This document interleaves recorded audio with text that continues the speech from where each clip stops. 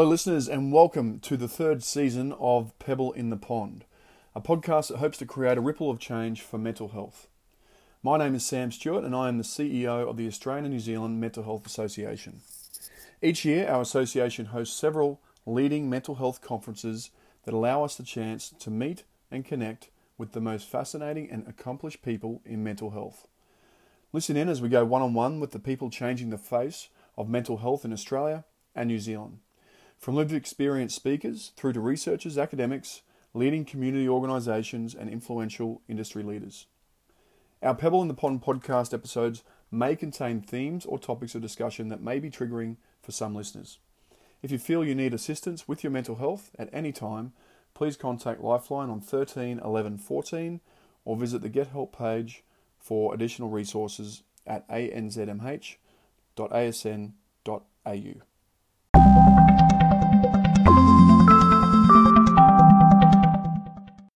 Addicts, especially those leaving the prison system, need intensive support at this critical point of vulnerability.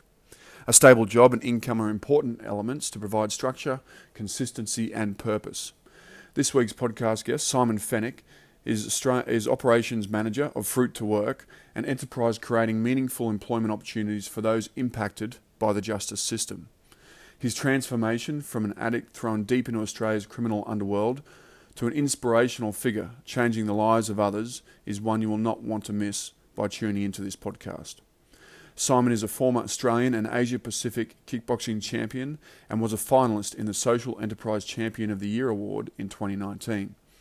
In 2020, he was named by Qantas Travel Insider magazine as one of the 100 most inspiring Australians.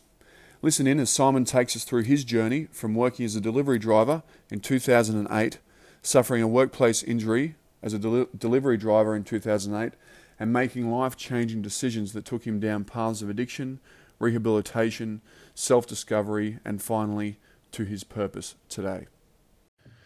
Simon, thanks very much for joining us on our episode, Pebble in the Pond, in this podcast. We appreciate you joining us and coming on to share your story and your journey with our listeners and what you're up to at the moment. But Simon, if we start back with your history, I guess, to set the scene and give it a bit of context, how far back do we go? Is it your childhood, growing up? Is that a bit of background would be great? Firstly, thanks for having me, Sam. But where do we start? I really believe that my downward spiral started in 2008. Yeah. So let me just set the scene prior to 2008. Prior to 2008, I lived in a beautiful 50-square double-storey home, which I owned. I drove a Mercedes-Benz and I rode a Harley-Davidson. I was South Australian East Coast kickboxing champion. I was two-time Australian kickboxing champion and I was South Pacific kickboxing champion. Wow. I was fit as a fiddle. I had great parents growing up, European parents, hard-working people. I definitely wasn't born an addict and I definitely wasn't born a criminal. But I think those two fall hand in hand to a certain degree. Simon, did you grow up in Adelaide? No, I grew up in Melbourne. In Melbourne, sorry. Okay. So, Yep. Okay. So tell us in 2008, what was the undoing? How did it happen? And I mean, you're at the peak of your life. You obviously described you had a good job. You own your home, cars, family. Tell us what happened. Yeah, I believe I was pretty set and well and truly on my way. I was working as a truck driver for a leading supermarket chain. And one day whilst I was in the warehouse, I was struck in the back with a forklift. Okay. And my two lower discs in my back were damaged. That really sent me for a 6. Went from being fit as a fiddle to being in constant pain 24 hours a day. And then the doctors gave me all these different medications, sleeping tablets, painkillers, muscle relaxants, nerve relaxants, antidepressants, and nothing worked. So you're in a wheelchair at this point? Correct, yeah. So what did they have to do? Fuse it or something? What could they do? Well, they said that only time would heal it. Oh wow! But there were things that we could do to speed the recovery up, and that was spinal therapy, acupuncture, physiotherapy, chiropractic. I tried everything. and nothing worked. I was in constant pain 24 hours a day. So you weren't sleeping well. You obviously certainly couldn't exercise. Lost your mobility. Well, we talk about sleeping. The most of the meds that they put me on put me to sleep. You would be drowsy all day. Wow. And that wasn't me, because I've always been a goer. And you obviously went from independent to highly dependent on help. Correct. Because the medications weren't working, an acquaintance of mine popped around and told me that I looked like shit, and he brought some cannabis with him. He said that cannabis is supposed to be great for pain, and he rolled his joint. We smoked it together, and that was worse. So that slow feeling, the slow feeling just intensified my pain, and all I could do was concentrate on my pain. So he was out the door in a big hurry, I can tell you. Yeah, wow. And then two weeks later, he came back and he had something different to try. He had ice. Now, I'd heard about ice, but it was fairly new then. I'd heard about it on the streets. I'd heard about it on the TV, but there was no big deal about it. And I thought, if it's such a bad drug, how come you don't inject it? I didn't think it'd be any big deal about smoking this bit of crystal in a pipe. Well, I couldn't have been more wrong. So was it the smell of it that got you, or it was when you had the first go? So because I didn't know what it was and how it worked, I asked him to use it in front of me, and sure enough, dropped this little crystal rock into a glass pipe. It dissolved. He inhaled the smoke. He blew it in my face, and it didn't even smell it didn't smell like awful cigarette smell or awful bong smoke. It didn't smell too bad. So I thought, I'll give that a crack. And the first time I did it, I didn't do it right. He goes, no, I'll help you. Well, the second time I did it, I got that full rush of smoke. And as soon as I exhaled, that feeling was absolutely incredible. Every hair over my whole body stood up, and I instantly felt amazing. My back pain didn't disappear completely. My pain was nowhere near as significant as it was a couple of minutes before. So you said it didn't alleviate it completely, but did it also give you like a high as well, other than just the pain relief? If you think about, here I am with 12 months worth of pain, always in a dark place. I couldn't even lift my kids up. Couldn't even make it upstairs to the bedroom where my wife was sleeping. You're always sleepy. And all of a sudden I've had this puff of this gear, and I feel $1 million. My confidence level grew instantly. All those dopamines released into your brain, 3 months worth in that very first puff. I felt incredible. Wow. And obviously your wife would have noticed the change in you and your family.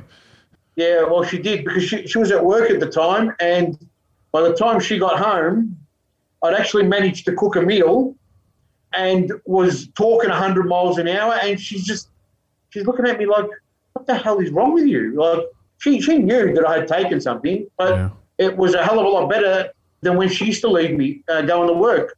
And she often thought that she would come home and find me dead because I would have overdosed on the pain medication because I was sick of living that life. Yeah, that would have been So then I got this great idea, because I thought I knew it all, that I would throw the doctor's medications in the bin. Yeah. And I would start to self-medicate on ice. Wow. That's where the downward spiral came.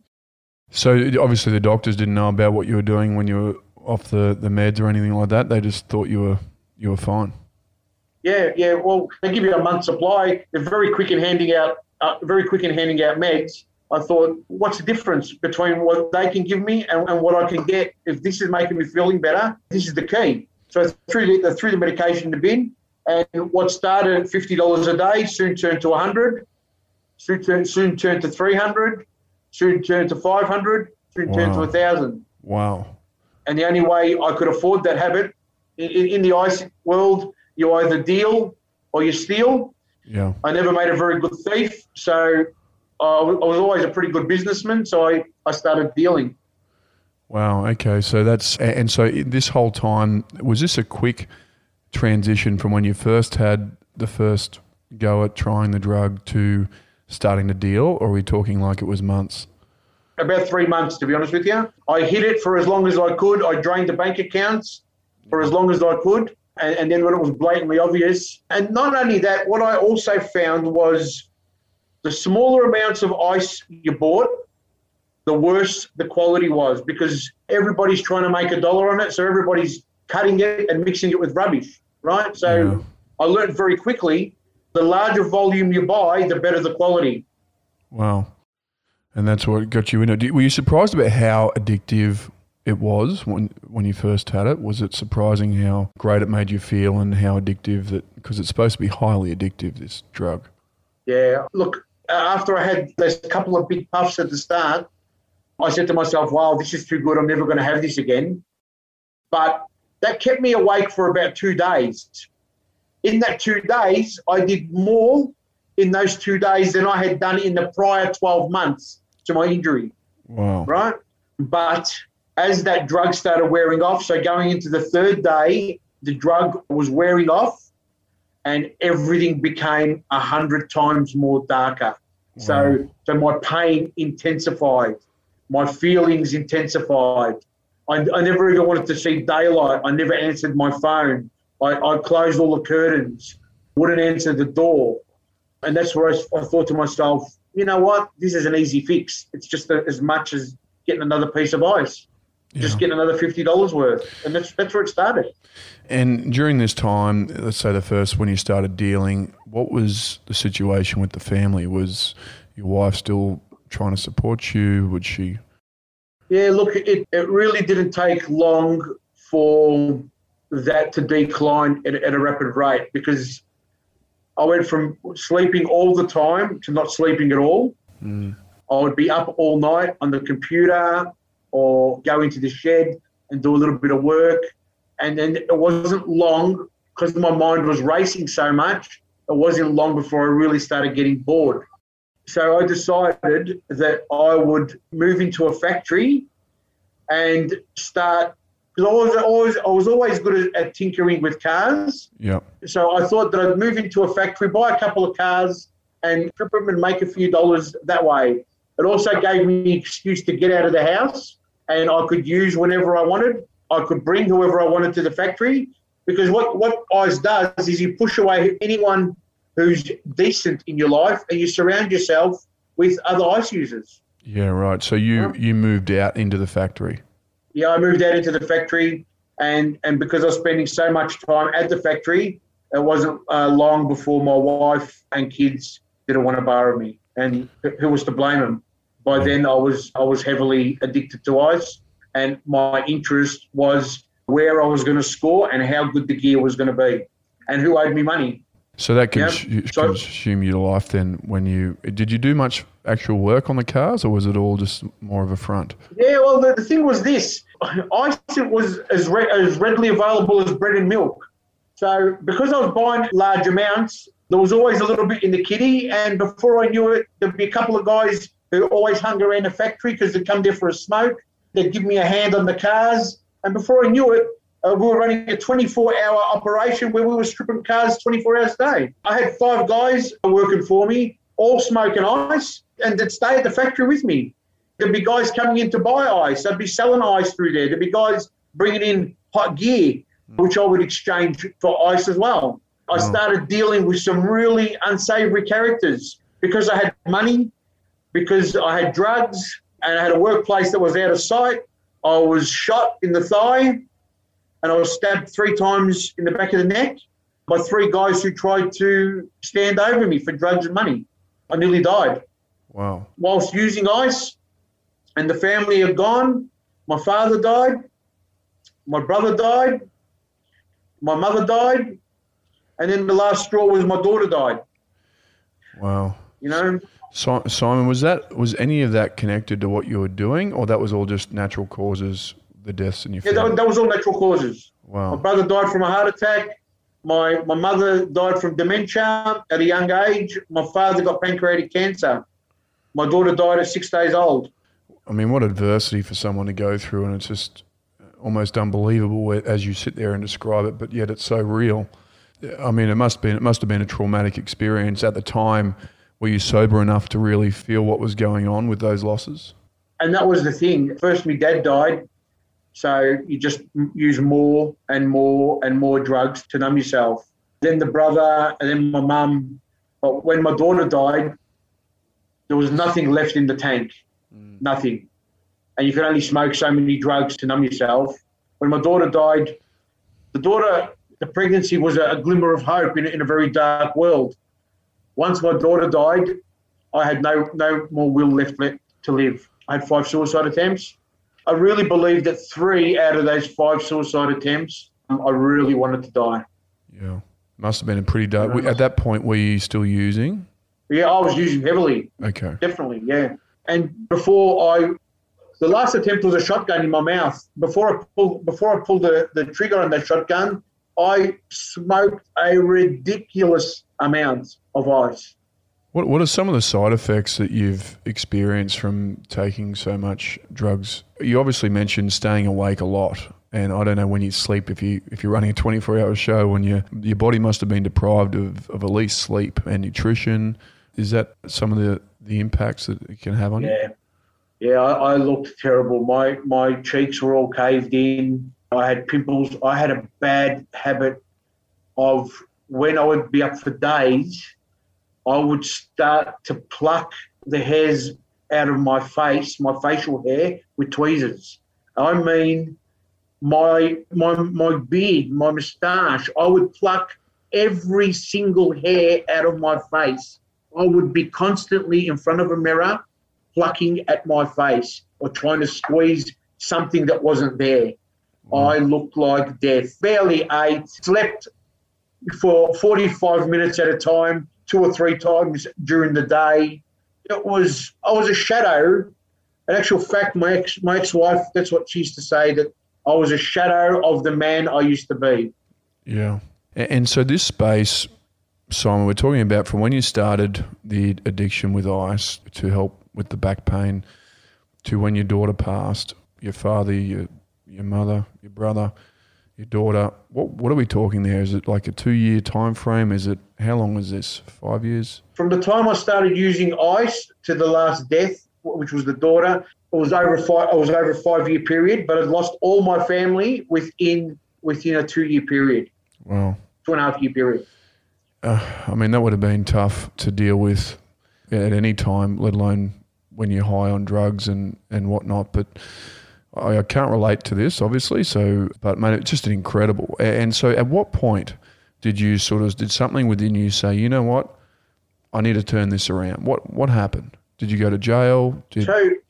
So I always knew, even in my darkest times, that if I wasn't going to die, I needed to turn my life around. I always wished that the police would grab me and send me to a compulsory rehab, but that was never the case.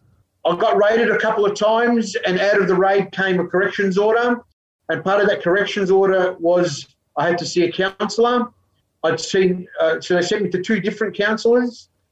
One counsellor was worried about where the doctor signed the paperwork and was worried about not being able to get paid. So that was a total waste of time.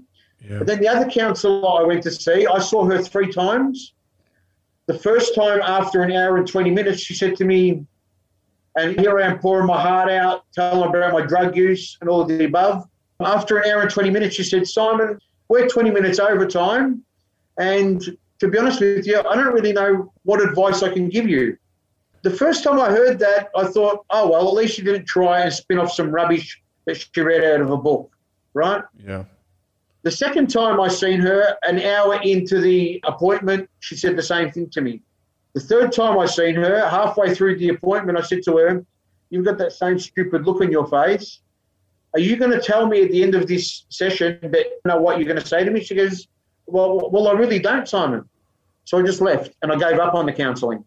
Got deeper and deeper into the drug world. Because I was in a little bit of trouble, to get in a little bit more never fazed me. And then a little bit more and a little bit more. I knew that I was going to go to jail, whether it be today or tomorrow, I was going to go to jail.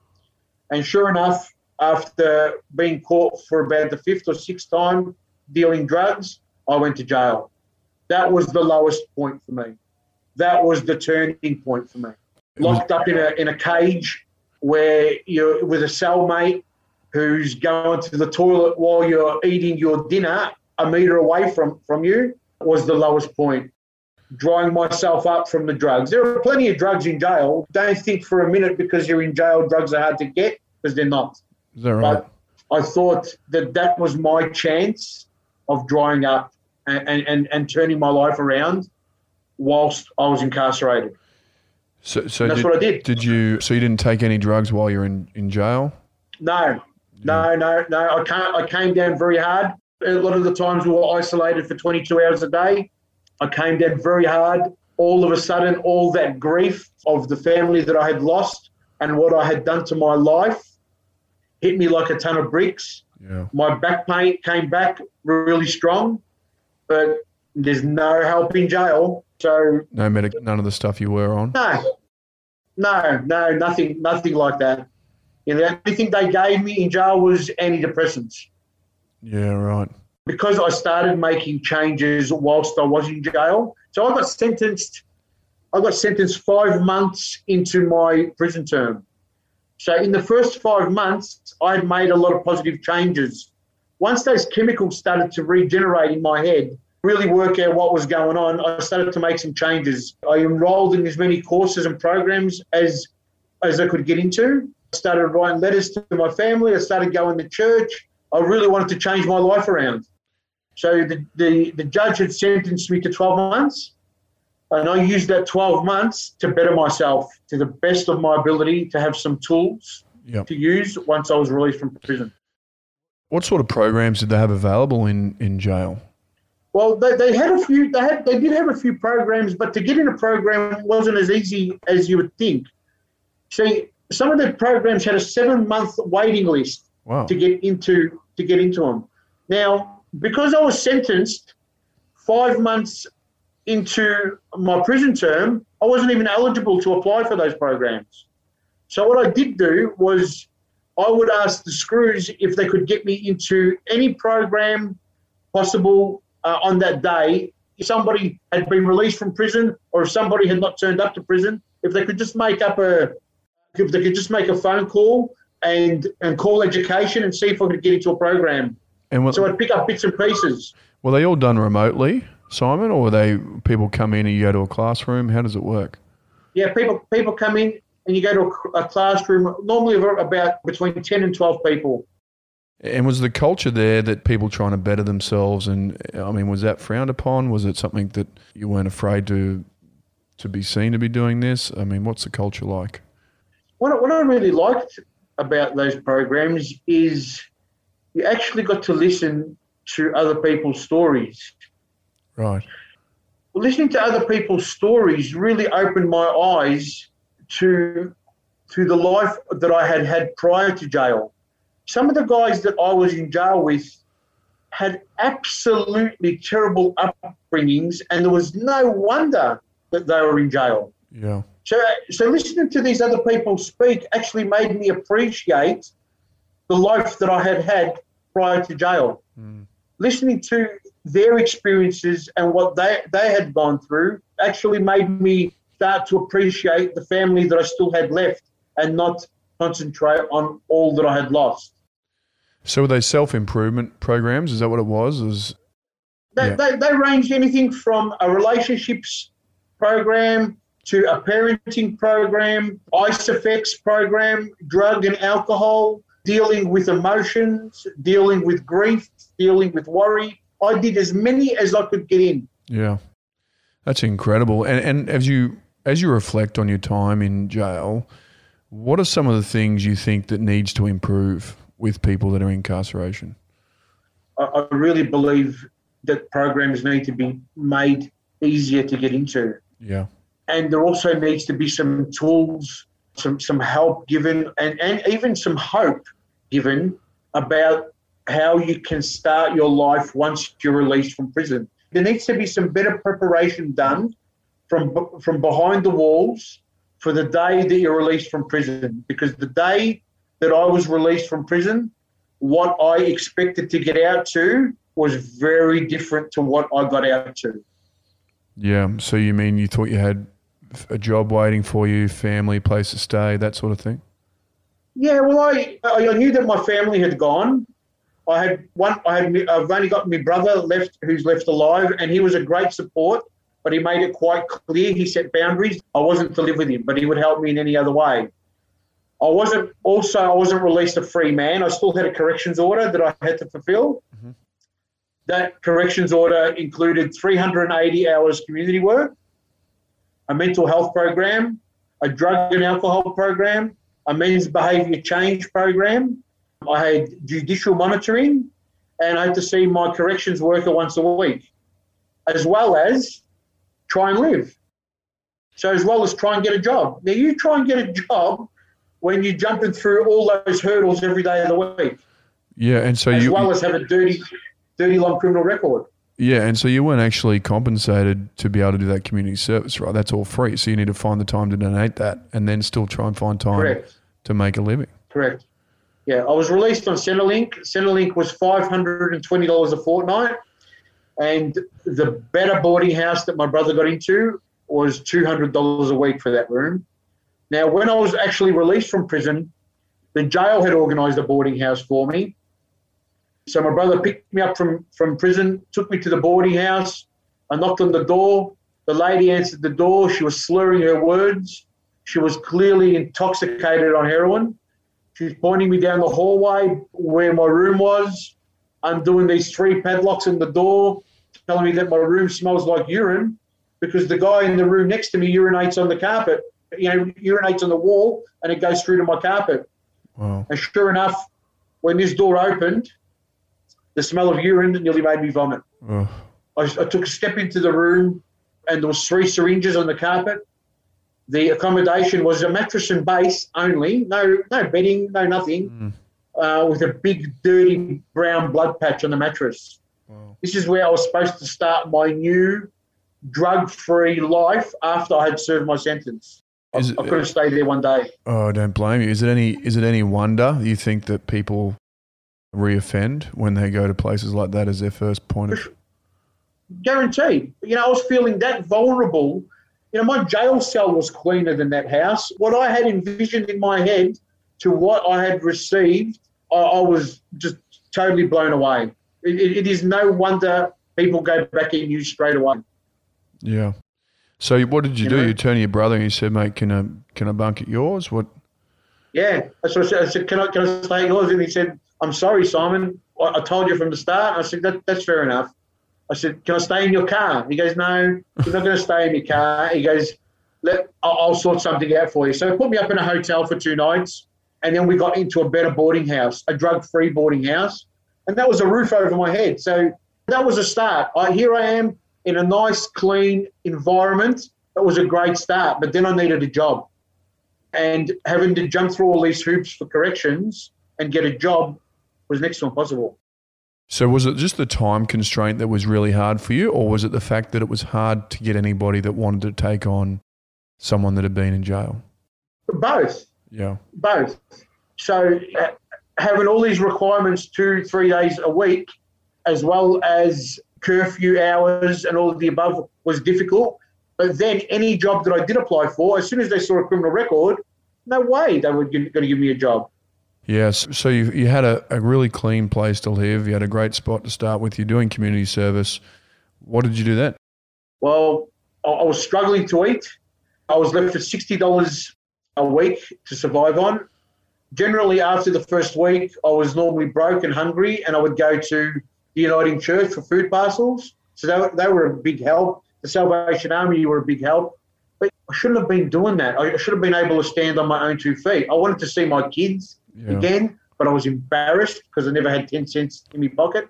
Yeah. And I went to my corrections worker and said to her one day when I was broke, hungry, I never even had any credit on my phone to make a phone call.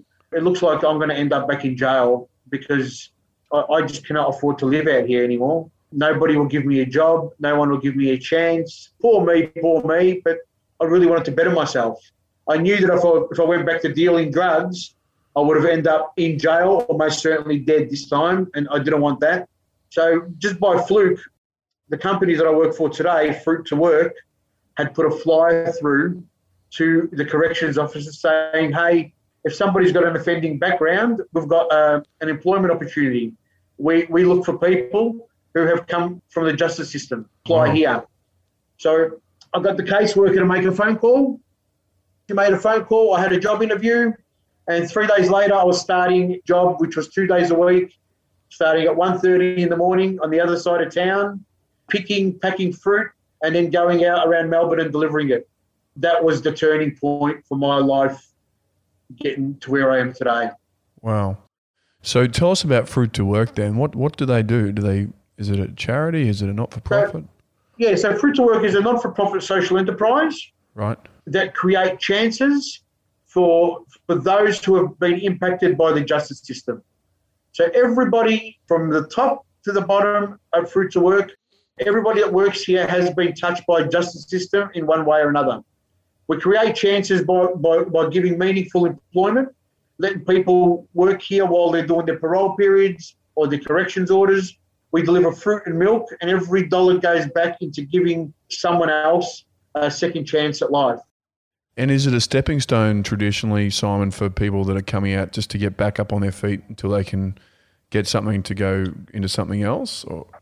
Correct. What we do here is a lot of guys and girls who start here have either never had a job or haven't had a job for many years. So it's just a matter of getting them into routine into not using your phone at work, being able to start early in the morning, turning up to work on time, just refreshing all those skills. We do goal setting. From the day that you start at Fruit to Work, we start your transition plan and we revisit that after 4 weeks, after 6 weeks, after 12 weeks. And we look at what skills you need to go into the role that you want to do. Now, we understand that no one's going to come in and want to be a brain surgeon and has to go to school for 10 years to do that. But if they need a forklift license, if they need a truck license, if they need a couple of courses, we help put that together for the guys. It makes so much sense, doesn't it? Because that transition period is so crucial, as you've mentioned in your own experience, that you're probably in a position where you're highly more likely to reoffend if there is no such support network out there or someone that's willing to give people a second chance. This social enterprise was started by a guy who was a psychiatrist in the Bowen prison system. And he'd see guys, after doing long sentences, have all these plans. And after 3 months, he'd see them back in jail. And every time he asked them why, what happened, it was one of two things. Either they couldn't get a roof over their head or they couldn't get employment. Now, those two things both tick the same box. If you can't get employment, it's impossible to pay for a roof over your head. And if you haven't got a roof over your head, it's almost impossible to get employment. Yeah, you're living on the streets, you can't show up to work on time, you can't make yourself look presentable. Yeah. So they started this business. This business has been running for 5 years. When I started in this job, I still felt like a junkie. I still felt like a prisoner or an ex-offender. But because I wore a high-vis uniform, I was shown trust, given passes to a building. I was given a company vehicle to deliver goods with. All of a sudden, my confidence started to build. I was able to look at people in the face when they spoke to me. I didn't feel like a prisoner anymore. I started to pay tax. I got a pay packet every week. I was able to get my kids back in my life. All that stuff was life-changing. And I found something that I was good at. Yeah. So working with other people who had been touched by the justice system, I found I was good at, because I could walk in their shoes and they could walk in mine. Our business started to build at a rapid rate, and before I knew it, I was given the operation manager's role. And today, I do the hiring, I do the firing, I watch guys transition into full-time employment. Since Fruit to Work has been running, not one person who has come from the justice system has gone back to prison. Wow. In the 5 years that we have been running, we have been 100% successful in nobody that has joined our program has gone back to prison. That's incredible. In Victoria, the current stats are 47% of people that are released from prison today will go back in the first 2 years after being released. We're not government funded in any way, shape or form, and every dollar we earn or we make goes back into giving someone else a second chance. It's really good. What a great concept. And the best thing is it's not just about a job that these people are getting when they come on board, but they're getting an actual plan, a strategy, some guidance towards getting back on their feet, which is something I assume a lot of people in that position really, really need and appreciate, which probably is the key behind the success of the program. We're a little bit different as well, Sam. We base our employment on honesty and integrity. So here we are, we're employing somebody out of the justice system. The first thing we ask them are what crimes they've performed or what led them to jail. And then we do a crim check. And we know it's going to be flagged, but as long as the crim check marries up to what they've told us, that's the first sign of honesty for me. Yeah. I would much rather employ someone who's come from the justice system and you've done a crim check and they've told you what they've done than employ somebody blind. Yeah, right. Yeah? Today, I'm the operations manager of this business. Today, I have a beautiful family, got a new partner, I've got a company car, I've saved money to put the deposit on a block of land. We're going to build a house next year. Wow. Today, my life has done a 360 because somebody gave me a chance. Yeah. Mate, it's incredible, and congratulations on being in that position. There must have been a time there where you were, it would have been easy to go back to what you knew and what you were doing prior to getting this opportunity, because I imagine it was a few weeks that you were out there trying to hunt and find something to get into, and the easy road would have been to go back and slip into the drug dealing or something like that. What do you think it was within you that kept you from taking that easy path and sticking it out to find something? I wanted to get my kids back in my life. Yeah. Once my mind was clear from that putrid drug, what was really important to me, the people I had left in my life. Yeah. Whilst I was on ice, all I could concentrate on what I had lost. But once I was clean, all I could concentrate on what I still had. Yeah. And that gave me determination to get my life back. Wow. Man, that's incredible. And did you reach out? Were your kids more forgiving, understanding, happy to meet with you as you were getting your life back on track? Did that take some time to progress? It wasn't as easy as I thought it was. Just like the whole plan of getting out, I had to prove myself. I've got 3 kids. I've got a 7-year-old, a 17-year-old, and a 21-year-old. The 7-year-old and 17-year-old have a lot of contact with me, but my oldest son still won't talk to me. I'm hoping that time will heal that. I think I let him down one too many times. Yeah, but mate, the resilience that you've shown to stick it out and stay the path, and with Fruit to Work and the opportunities that they're providing for people in the justice who have been in the justice system, it's truly remarkable. And do you think it's as simple as trying to find more of these opportunities for people that will help reduce the statistics of people reoffending once they've been released from jail? I think it's one of 2 things. For starters, the want has to be there. Now, when I say want, that person has to want to change his life, not think about changing his life, not would like to change his life, wants to change their life. And yes, there needs to be more chances or more opportunities out there for people who have come from an offending background. We've been to jail, we've cleaned our lives up, we've paid our price to society. Why not give us a go and let us get back on our feet? Yeah. How are you supposed to improve if people keep closing the doors on you? How are you supposed to get your life back? It's impossible. Yeah. Do you, with Fruit to Work, like, is there a point at which when people come and work after they're released from jail, is there a point at which they say, well, you've got a 12-month, it's the program is, 6 months before we want you to get into something else, is because obviously then there's other people that need to come out and try and fill the positions. It'd be nice if the company kept growing and everyone could stay there, but I understand it has to be some sort of a chain that has to happen.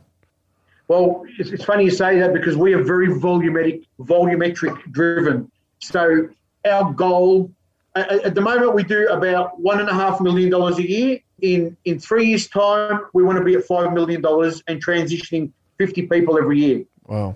We base the employment around 6 months, but Everyone has different circumstances. Everybody's ready at different times. Some people are ready in 3 months. Some people are ready in 6 months. Some are ready in 12, and some aren't ready at all. That we will hold on to those people till we think they're ready and they believe they're ready before we let them move into full-time employment or different employment. The hardest part about Fruit to Work is the guys and girls like working here that much, they never want to leave. Yeah, that's what I thought you'd have the problem. It is, because they feel accepted. There's no stigma attached. We have our own classes that we provide every Friday morning. It's called The Power in Getting to Work, where we go through, we reflect a little bit of on our lives, and we look to the future in building better people. Is there also an arm of Fruit to Work that helps find the other opportunities for people to transition them from Fruit to Work? Is that part of it? Yeah, very, very much so. Very much so. So, when I say I look for people through the justice system, not only directly through the justice system, but there are a lot of employment providers who have guys and girls on their books who have got criminal records that are in the too hard basket.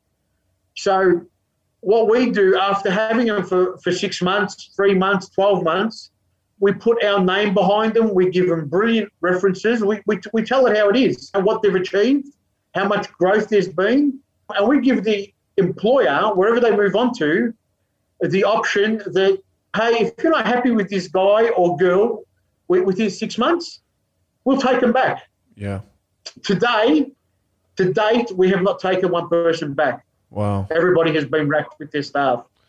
What a great reflection on the work that's being done there then and the success that such a business or organisation program really can have, and the influence it can have on people's lives who have been in incarceration. So, I mean, what's truly incredible. Simon, as you look towards the future, what are you seeing for yourself? What's the hope? What's the goals? What's the dream?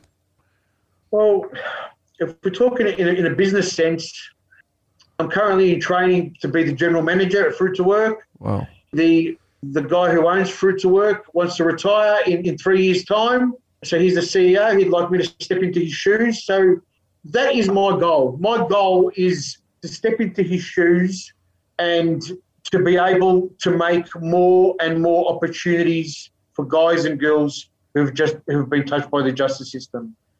My why, my true north, the reason I get up every morning is to watch men and women reunite with their kids. I get to sit back and watch it now. Somebody who comes in who can't afford petrol for their car, can't afford lunch their first week, and then in a short period of time, I get sent photos from their campsite and they've got their kids with them. I see the guys saving at Christmas time for lay-bys or buying their kids' birthday presents, where the last 5 years they might have spent Christmas in jail. Yeah. That's my true north. That's personally, or from a business sense, that's what I love to do. On a personal level, I just want a very simple, happy life. Appreciate everything I have, and I really do love life now. I'm so thankful that I survived my suicide attempts.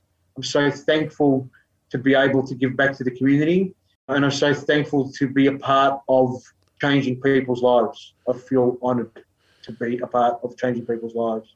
It must be so rewarding to see that gift that you can pass on to other people. But from where you were to where you are, I mean, congratulations, and you're a true leader in what you're doing.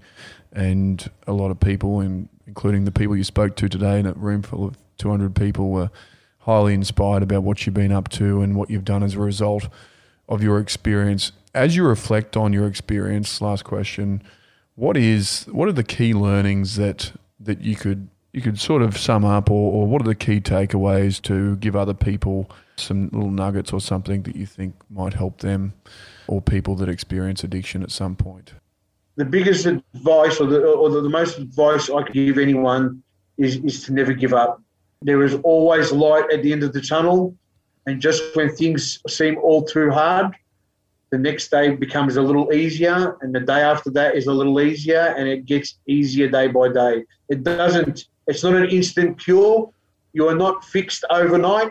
Your life isn't back to where you want it to be overnight. It takes time. You have to keep working at it, but it does get better. And I'm thankful to have that opportunity. There's always light at the end of the tunnel. I put a book out last year called Breaking Good. Right. It's an inspiring book, and it goes into detail of the rises and falls and the rise again of Simon Fennick. How can people get hold of that book? Just Google it on Google. Okay. You can get it through Booktopia, and a lot of good bookstores keep it. It comes under true crime.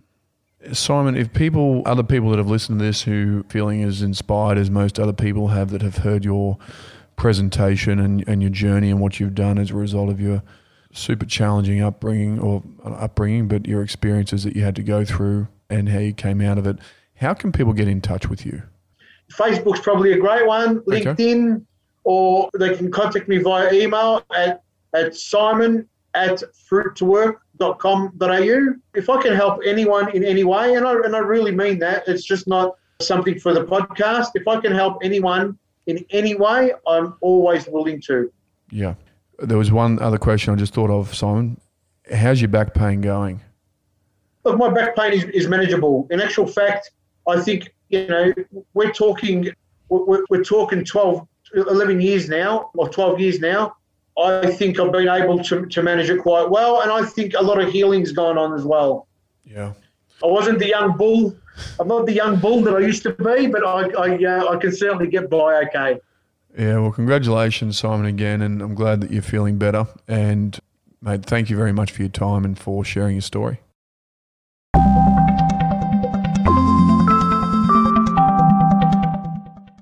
Is there someone working in mental health who you'd like to be featured on the podcast? Are there more questions you want the answers to? Let us know what you want to hear. Get in touch with us by emailing any podcast suggestions to membership@anzmh.asn.au. And be sure to stay up to date on our socials at ANZMHA on Facebook, Twitter and LinkedIn. Thank you very much for listening, and we look forward to sharing our next conversation.